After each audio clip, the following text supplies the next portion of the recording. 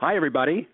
Welcome to another PR Masters podcast, where you get to hear the stories and wisdom of our industry's most successful leaders and legends. And today is podcast number 77. I'm Art Stevens, your host, and I'm pleased to report that today's guest is certainly in the description of one of the legends and successful leaders of our industry, and I'm so delighted that she could join us today. She is Jen Prosek. And Jen, as you probably know, is the founder and managing partner of Prosek Partners, which is a leading integrated marketing and communications firm with offices in New York, London, Boston, Los Angeles, Washington, D.C., Palm Beach, Fairfield, and Cape Town. Gosh, you're all over the place, Jen. The firm ranks among the top financial communications consultancies in the U.S. and the U.K. Prosek Partners was named among Forbes' America's Best PR Agencies in 2021, has been listed as an Inc. 5,000 fastest growing company for a decade, and is ranked among the top 25 firms on New York Observer's PR Power List. Jennifer was also listed personally among Insider's list of top financial communicators in the United States and on the Wall Street Journal's most influential decision makers list in 2022. Now, a little bit about Jennifer herself. She is a published author, and she is a frequent speaker. And Army of Entrepreneurs, which is her first book, received praise from Columbia Business School, Wharton, and Instead. Her second book, Raising Can-Do Kids, co-authored with Richard Rendy, Ph.D., was published by Penguin Random House in 2015. And she is the co-president of the Columbia Business School Women's Circle. She's on the board of directors of British American Business and sits on the advisory board of Signal Artificial Intelligence, AI, and iConnections. She is also a venture investor in a number of communications technology platforms, including Quoted. Jennifer received her MBA from Columbia University and a BA in English Literature. I was an English major, too. A BA in English Literature from Miami University. So, Jen Prosek, welcome to PR Masters. It's so great to have you here with us. How are you today? I'm great. Thanks for having me. So, Jen, to get started, it's clear that your agency has been one of the hottest tickets in town these past 10 years, at least these past 10 years. It's hovering near $100 million in revenue. And, in fact, you may already have hit that mark as we speak. Well, you'll tell us in just a moment. And you're somewhere in the range of 350 employees. So that's an extraordinary accomplishment. Did you ever think that you'd achieve the level of success you have? In a word, no, absolutely not. The agency has definitely exceeded my expectations. Tell us how you got started in public relations. Most of the PR masters I have talked to, it's either accidental or planned. But which category are you in? So I was lucky enough to have an internship in PR. That was pretty random, but that opened my eyes to the profession, and I was sure at a pretty early age, that this was for me. My first PR internship was with a small fashion industry. So I wasn't sure I wanted to pursue fashion PR, but I definitely loved communications. And I was an English major, so my parents had told me, you better get some work experience, which was pretty good advice. So thankfully, I accidentally found the world of public relations.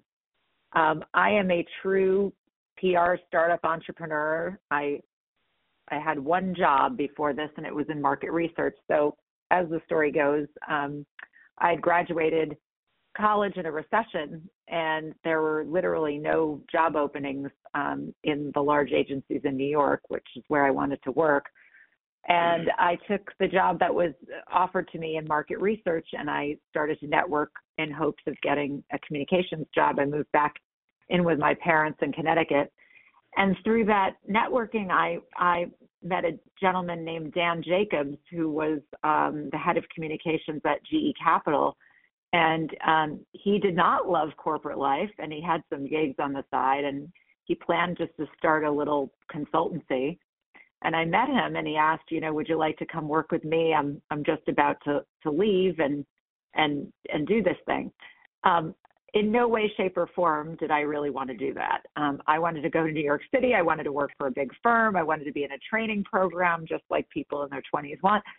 I didn't want to work for one guy in Connecticut who didn't even have an office yet, but I decided I would do it because I would get some experience in my chosen profession. And that was the beginning of my story. Wow. I can keep going if you want. Yeah, no, please keep going. You're the person we want to hear. You are a role model, obviously, in our industry. Okay. So I'll keep going. So I go to work for Dan, and I'm employee number one. And, my plan was to get as much experience as possible and get out of Dodge and get back to New York City into a big firm. So after a couple of years, the recession went away, the market turned, we had a couple employees, and I had every intention of leaving. And Dan said to me, I think you're a great talent. Let's shut down my firm and open our firm and be 50-50 partners. I was 24 years old. Wow. I am a first-generation American. My parents are not from this country. They were teachers. I did not grow up in the world of business, so I didn't even know what ownership or equity really meant. But I knew not to turn it down because I didn't have my job offer in New York City yet. So I said yes. We both put in $10,000. We became 50-50 partners, and I continued to network for my job in the city. And we were 50-50 partners pretty much of a nothing. Our clients were local. I had some very funny clients in the beginning of my career. They looked nothing like the clients I have today. And I was interviewing in New York. And oddly enough, at 24, I end up in the North American CEO's office of Fleishman Hillard on this interview process, which is really strange. But a man by the name of Jan Van Meter was the North American CEO. I remember him. Yeah, he was a legend. And he shut the door and looked me in the eye and said, look, you've got the job here. Everybody thinks you're great. But I'm going to tell you what I'd tell my daughter. Why don't you put your head down, grow that firm, and sell it to us one day? Why don't you do that? And I was completely blown off my chair. I said, can you do that? And he said, yes, you can do that. And so I walked out of the office with a job offer from Fleishman Hillard, but I decided I would turn that down and take Van Meter's advice. So I went back to my desk in Connecticut with our 3 employees and our, regional clients, and I decided I wanted to really build a world-class global agency one day. And, again, that was the beginning. On the point of Jan Van Meter, every day since that day I had on my list, I must go back to Jan Van Meter and thank him. He really was a catalyst to my trajectory, and I never got to it, and he passed away 2 years ago. And I was devastated, that I never thanked him. So I don't know if you saw, I wrote in PR Week a story about Jan, so I think I righted the karma, but he was a very special guy.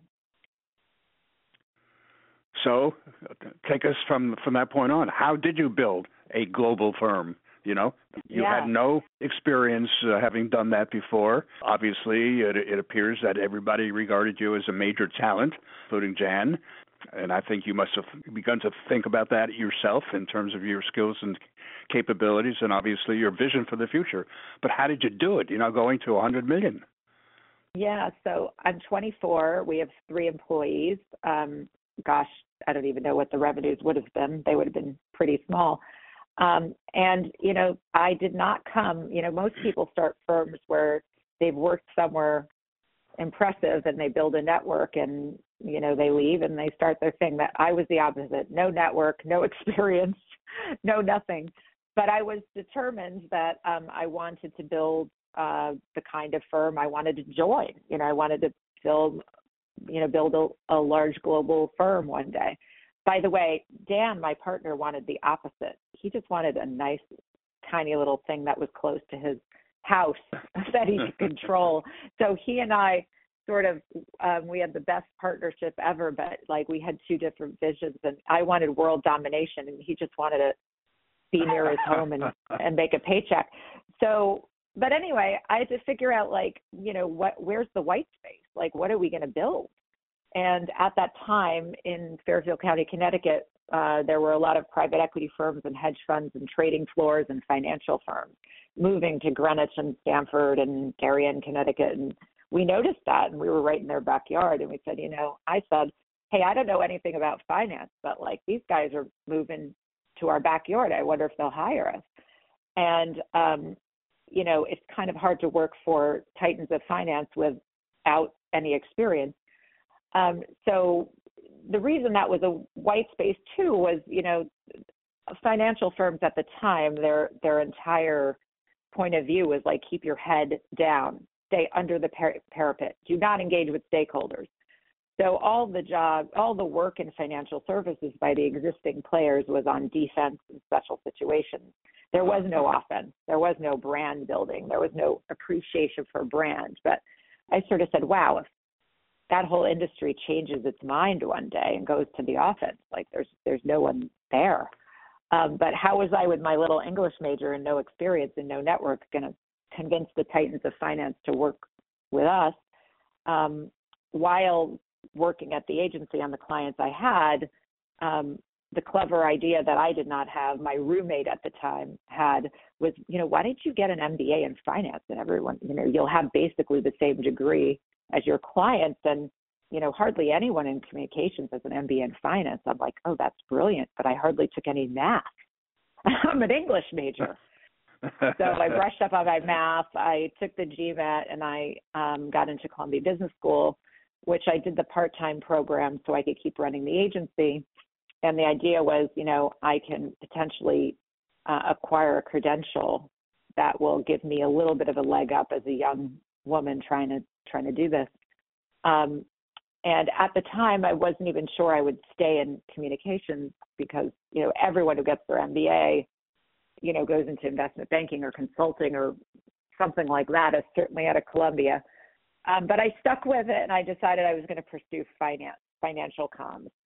So that was probably the catalyst to opening an office in New York. Once I graduated, I had a network, and, sort of the rest is history, but of course, a lot of things happened along the way.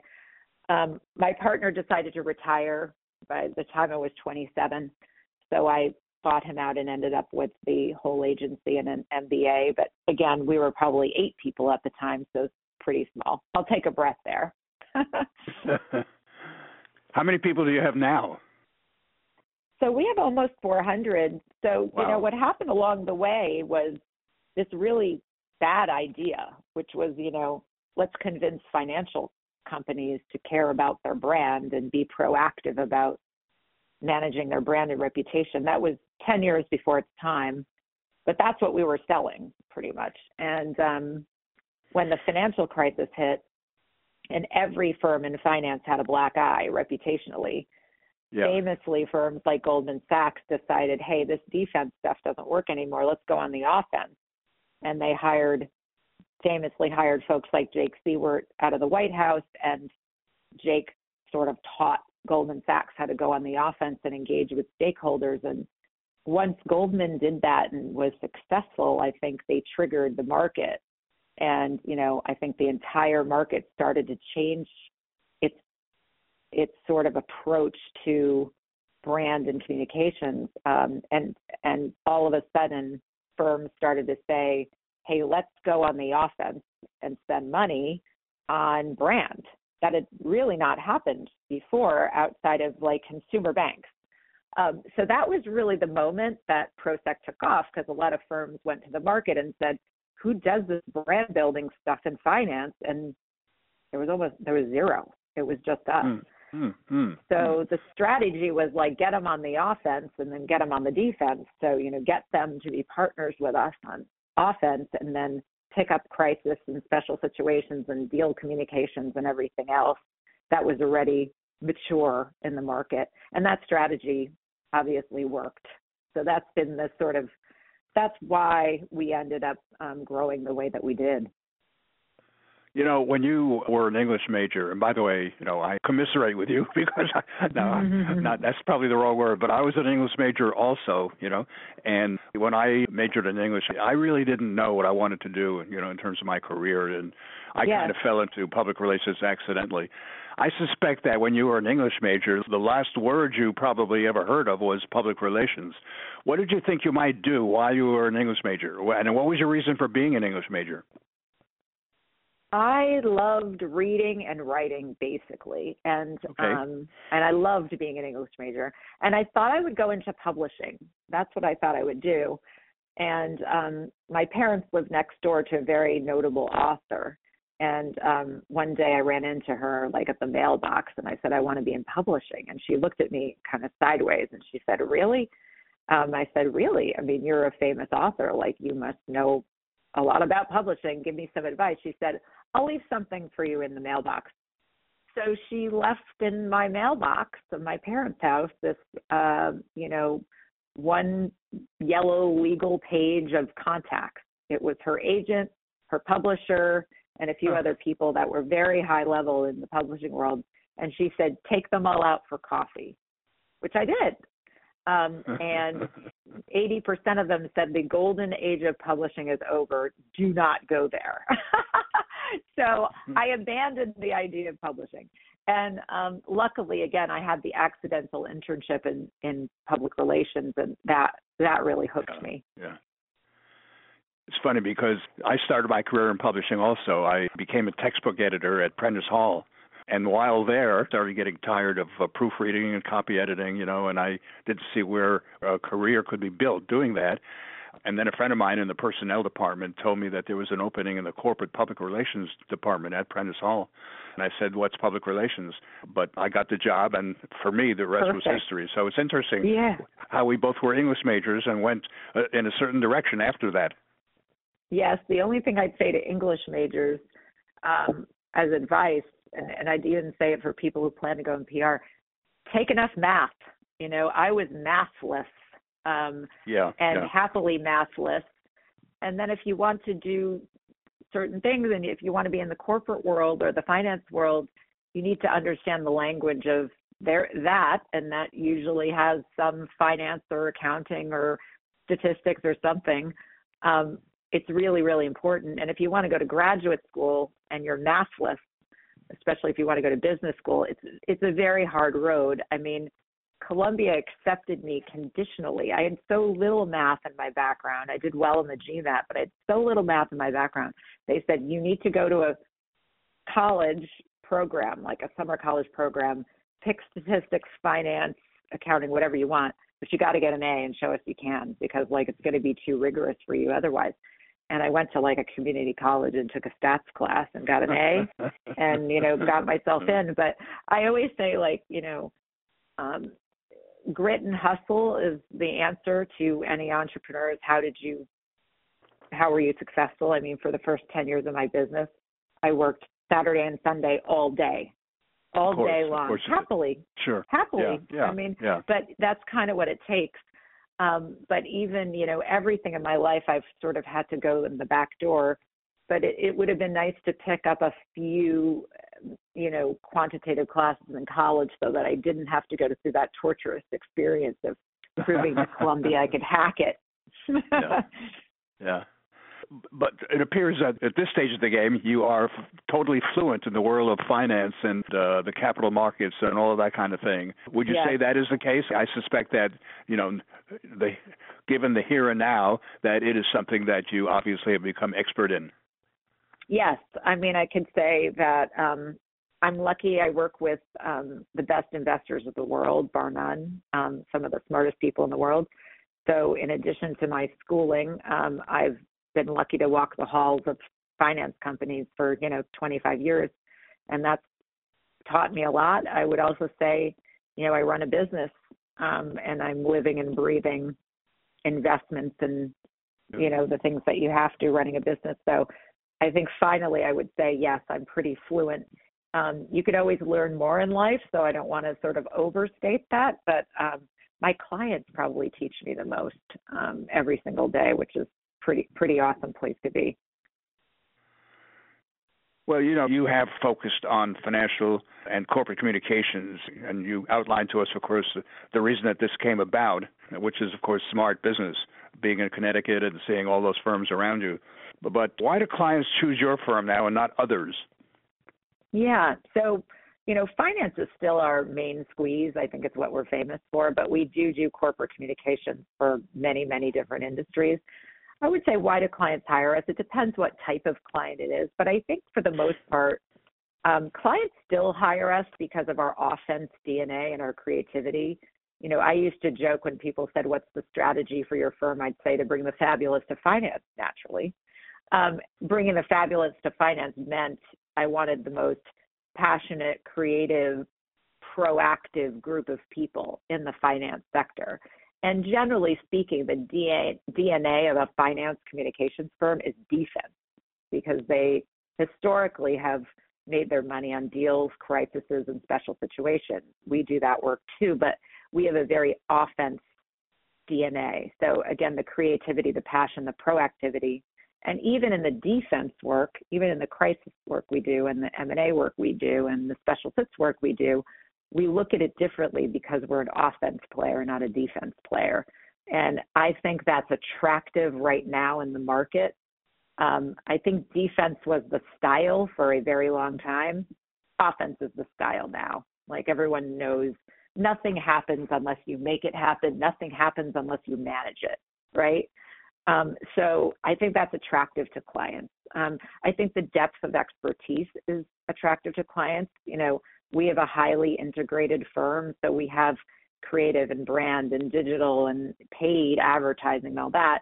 And the clients in the complicated sectors love the depth of our expertise, plus the creativity, or plus the branding work, or plus, So I think if you can marry true creativity or brand work or marketing work with the business acumen that's super deep, that's kind of just hard to find. So I think people hire us for that. And I think people still hire us if we're independent and we feel independent. The people that work on the business own the place. And I think there is this sort of like entrepreneurial ownership feel to the culture and the team. So I think those are hopefully just a few reasons people hire us, but those are a few reasons. Yeah. So here you are, you've reached a milestone in the growth of your agency, probably 15 or so years ago, not terribly expected, but here you are. Where do you go from here, Jen? What are the next steps in the growth and evolution of your agency? I mean, you have a number of possibilities. You can continue to grow. You can make acquisitions through me. Yeah. Which is what I do. You can, hook up with a private equity firm and have them, fund greater growth and reach $500 million. So what's your dream? What's your vision? Because you're in a good place right now.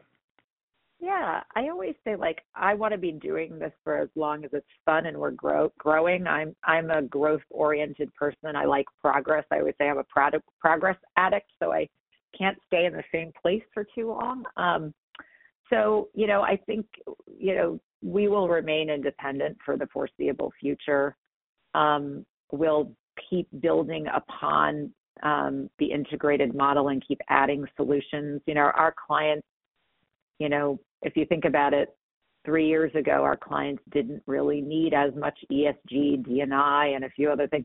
We are adding sort of different product every year to the solution set, because we really want to surround sound our clients with everything they need. So that's a journey. I would say that, we have been a firm very focused on the transatlantic corridor. So I would say about 80% of our clients really prioritize New York and London. But, we will get more global. We're opening an office in Abu Dhabi. We have partners all over Asia, but we'll probably hire some of our own folks there too. So, we'll add some dots on the map and become a little more global. But, there's so much runway for growth for the sectors that we're in. A full half of our clients are in the private markets. So, private equity, hedge funds, private asset managers, credit firms. Those guys are what I call the emerging market of marketing, meaning they are still an emerging market in what we do, meaning just a few years ago did that sector decide to get on the front foot. So they're pouring new dollars into, integrated marketing and communications. They are hiring CCOs for the first time internally. So that emerging market will continue to emerge for another 5+ years. So there'll be a lot of growth continuing in that world. So we're going to continue trying to be the dominant firm in that space. And then, we work for very rigorous people. The founders in finance are no joke. They are rigorous entrepreneurs. The rigor that we have acquired makes us really, really, really good on the corporate side. So we want to grow our corporate side too, our corporate communications business. Yeah. So, we work for firms like LabCorp and Levi's and Hertz, and we do their corporate communications and financial communications and investor relations. We want to continue that journey. There's a lot of corporates that could use our help. So there's a lot of places to grow. I always say, that the issue is bigger isn't always better. So right. Hanging on to your special culture is the name of the game. So the primary focus is like scale, but don't lose the culture, don't lose the magic. And the culture is all about grit, hustle, and humanity. It's about entrepreneurship. It's about passion and energy. And we've got to hold on to all of that if we're going to maintain our status, in the market. So that all of that's in the plan. So how deeply are you into, social media, online marketing, digital interactive, and AI? Yeah. Digital and social is a huge part of our world. It has been for a very long time and will continue to be. I would say, we hired a brilliant marketer who really has built out our paid social and paid digital advertising capabilities. So that's really exciting. But again, I think that's a growth area. But in some ways, it's a mature area, but some ways it's a growth area. So that's interesting. As you know, I sit on the board of Signal AI. Signal AI works with a lot of major corporations on its analytics, data, measurement systems, and communications. I love that partnership because I like to see, I like to know what's going on in AI communications, and they keep me very current in addition to what we do in-house. We look at what they do for major companies globally, and it's really exciting. I mean, their founder talks about the communications co-pilot. That's his way of saying that's what AI is going to do, right? It's going to be a communications co-pilot. So the sort of counselor or, consultant is going to have the data and analytics and AI capabilities all the way along the way on every decision we make. So it's almost like a co-pilot in the future. And I think that's a cool way of putting it. And you can see how powerful that would be. So instead of, in a crisis situation, just going from your experience, you will know that in these 5 million situations, when you do this, this happens. And that's the AI co-pilot making you better. It's sort of like what Watson did for, healthcare and surgeries. So that's really exciting. They're already using AI in many applications, but the other thing they're working on is, of course, predictive AI. They're working with chief risk officers, for instance, and a lot of sort of, systems that will alert you to, risk proactively by using AI. So there's a lot in the near term in our business that's going to be made possible through AI, and I'm staying on top of all of it because I'm very excited about it, and I want to make sure we don't get left behind. Well, it seems to me that you're gunning to be a $200 million firm within a reasonable amount of time. Oh, yes. I think $200 million is going to be in our grasp. We'll see what happens after that. Yeah. So, Jen, when you were in college, we all grow and mature, at that point in our lives. Did you ever think, this is going to sound like a silly question, but I'm going to ask it anyway. Did you ever think that you were as smart as you have obviously demonstrated, and how you obviously grew as an individual, as a business leader, as a visionary? Did you ever think you had that in you when you were like in college and in your early 20s? No way. No way. Okay. I was a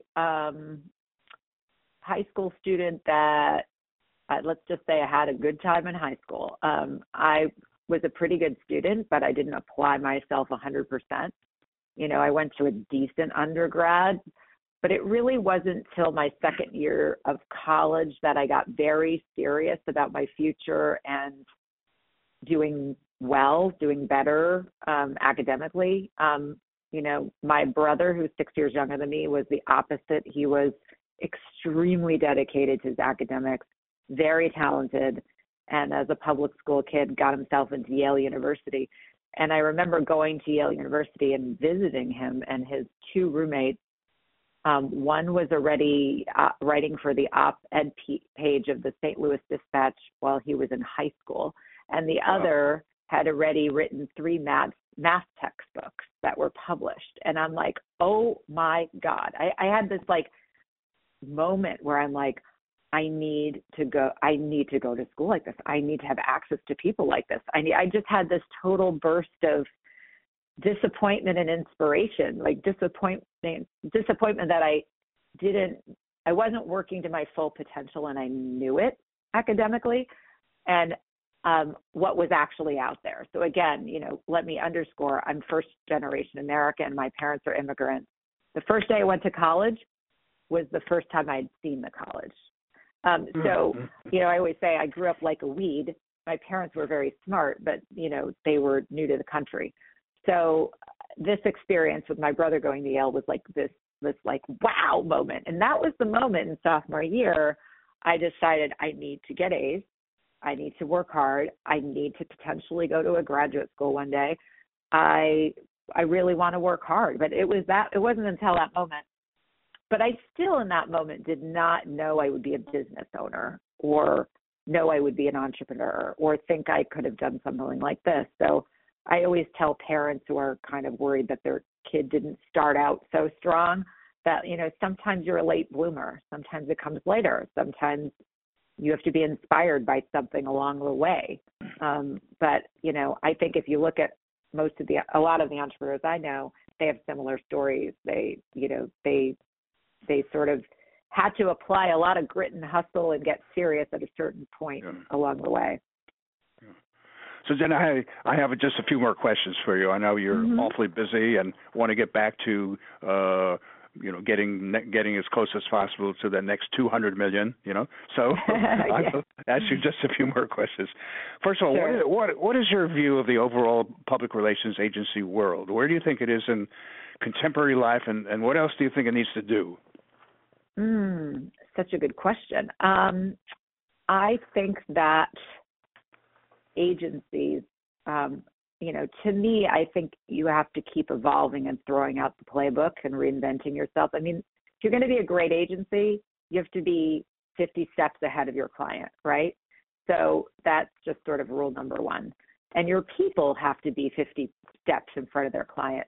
So, I think you have to, first of all, have something very differentiated, but you have to make sure you've got a professional development situation so that your people are constantly adding value to your clients. But, I think the agency world, interestingly, I would have said, hasn't had as much entrepreneurship as I would have liked to see. Like in most of my career, I'm like, who are the amazing emerging firms in our space? But I think in the last 5 years, there's actually been quite a lot of entrepreneurship. So that's really good to see. So, I think it would be really hard, and this is what I would say because we're a specialist. I think it would be really hard to be everything to all people and to make that an offering. So I do think some sort of specialization, even if it's broad, makes sense to me, staying way, way, way in front of the clients. And I think that agencies that will get it right clearly are going to have to be obsessed with communications technology and what that can do. I think even in today's world, you can get away with being in CommTech, in technology. It's happening, but it's still not there. I don't think you're going to be able to get away with that soon. I also think that every agency better be looking at, like, what are the commodity products I sell and assume that AI and technology are going to wipe all that revenue off. So you have to be looking at, how do I get my people to be doing their best and highest use with technology so you don't get crushed? Because if you're selling low-end commodity product, I just don't think those firms will be around for very long, or be able to get away with charging for those things anymore. So I just think the agencies are going to have to, at some point, really change their games. But, agencies have been sort of doing it the same old way for a very long time. I sort of worry about who's going to be able to do that and who isn't. On a panel once of investors in the tech space, the moderator asked this question, like, how do you know which firm to invest in? And, one of the people said, if they don't have a digitally curious CEO, forget it. And that just sat with me, I want to be the digitally curious CEO. So I would say the best firms are going to be run by the digitally curious CEOs. So it sounds like if you were a race, you just want to be in front of the pack. The most digitally curious CEO, yes, exactly, yes. Yeah. So one final question, Jen. Mm-hmm. Where do you see Jen Prosek in the years ahead? Oh, gosh. What's really weird? So there was an article recently called Gen X is in charge, basically saying Generation X are now going to be the majority of CEOs, which is true. So I wrote this little newsletter article called Gen X is in charge, JEN. Get it? Right. But I did see that. I am extremely Gen X. I mean, I'm the stereotypical Gen Xer. And what's weird about that is I'm finally at the age you should be to run this firm. I've never been at the age you should be to run a firm, So I'm sort of getting comfortable with the fact that I'm actually seasoned now, What's next for me? I just want to do this and love it, for a very long time. I think that for me, one of the things I'm focused on in addition to running Prosek is being an investor myself. I really love venture capital investing. I really love, a lot of my clients do what they call GP stakes, which is sort of small minority stakes in emerging companies that hopefully will build. I have about 6 GP stakes now of my own. So I want to become my clients, right? I want to become an investor. And I don't mean in the stock market, I mean in the private markets. And I'm sort of early in that journey. So that's the part of the next 10 years that I'm sort of excited to do. I want to invest in other managers in our space, managers meaning, brilliant PR people. So that's kind of going to be an interesting thing to develop. Wow, you are one busy leader in our industry, and obviously you go well beyond the public relations industry itself. Gosh, Jen, it's been a real pleasure chatting with you this morning, and I thank you so much, for joining us.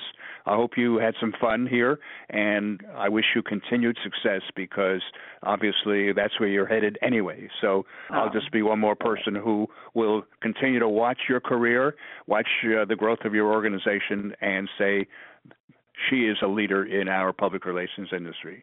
So thank you so much, Jen. Thank you. This has been fun. I really appreciate it. So on behalf of PR Masters podcast listeners, everybody, I thank you for joining us today. You've given a great deal of time, hopefully, to listen to one of our industry leaders. And, of course, I've always been a great fan of Jennifer Prosek. So I'd also like to thank Fay Shapiro, who is the publisher and editor-in-chief of CommPRO, for its support of these past podcasts, which are now in their 4th year. So thank you all for joining us. This is Art Stevens, your host, signing off. So until next time, be well.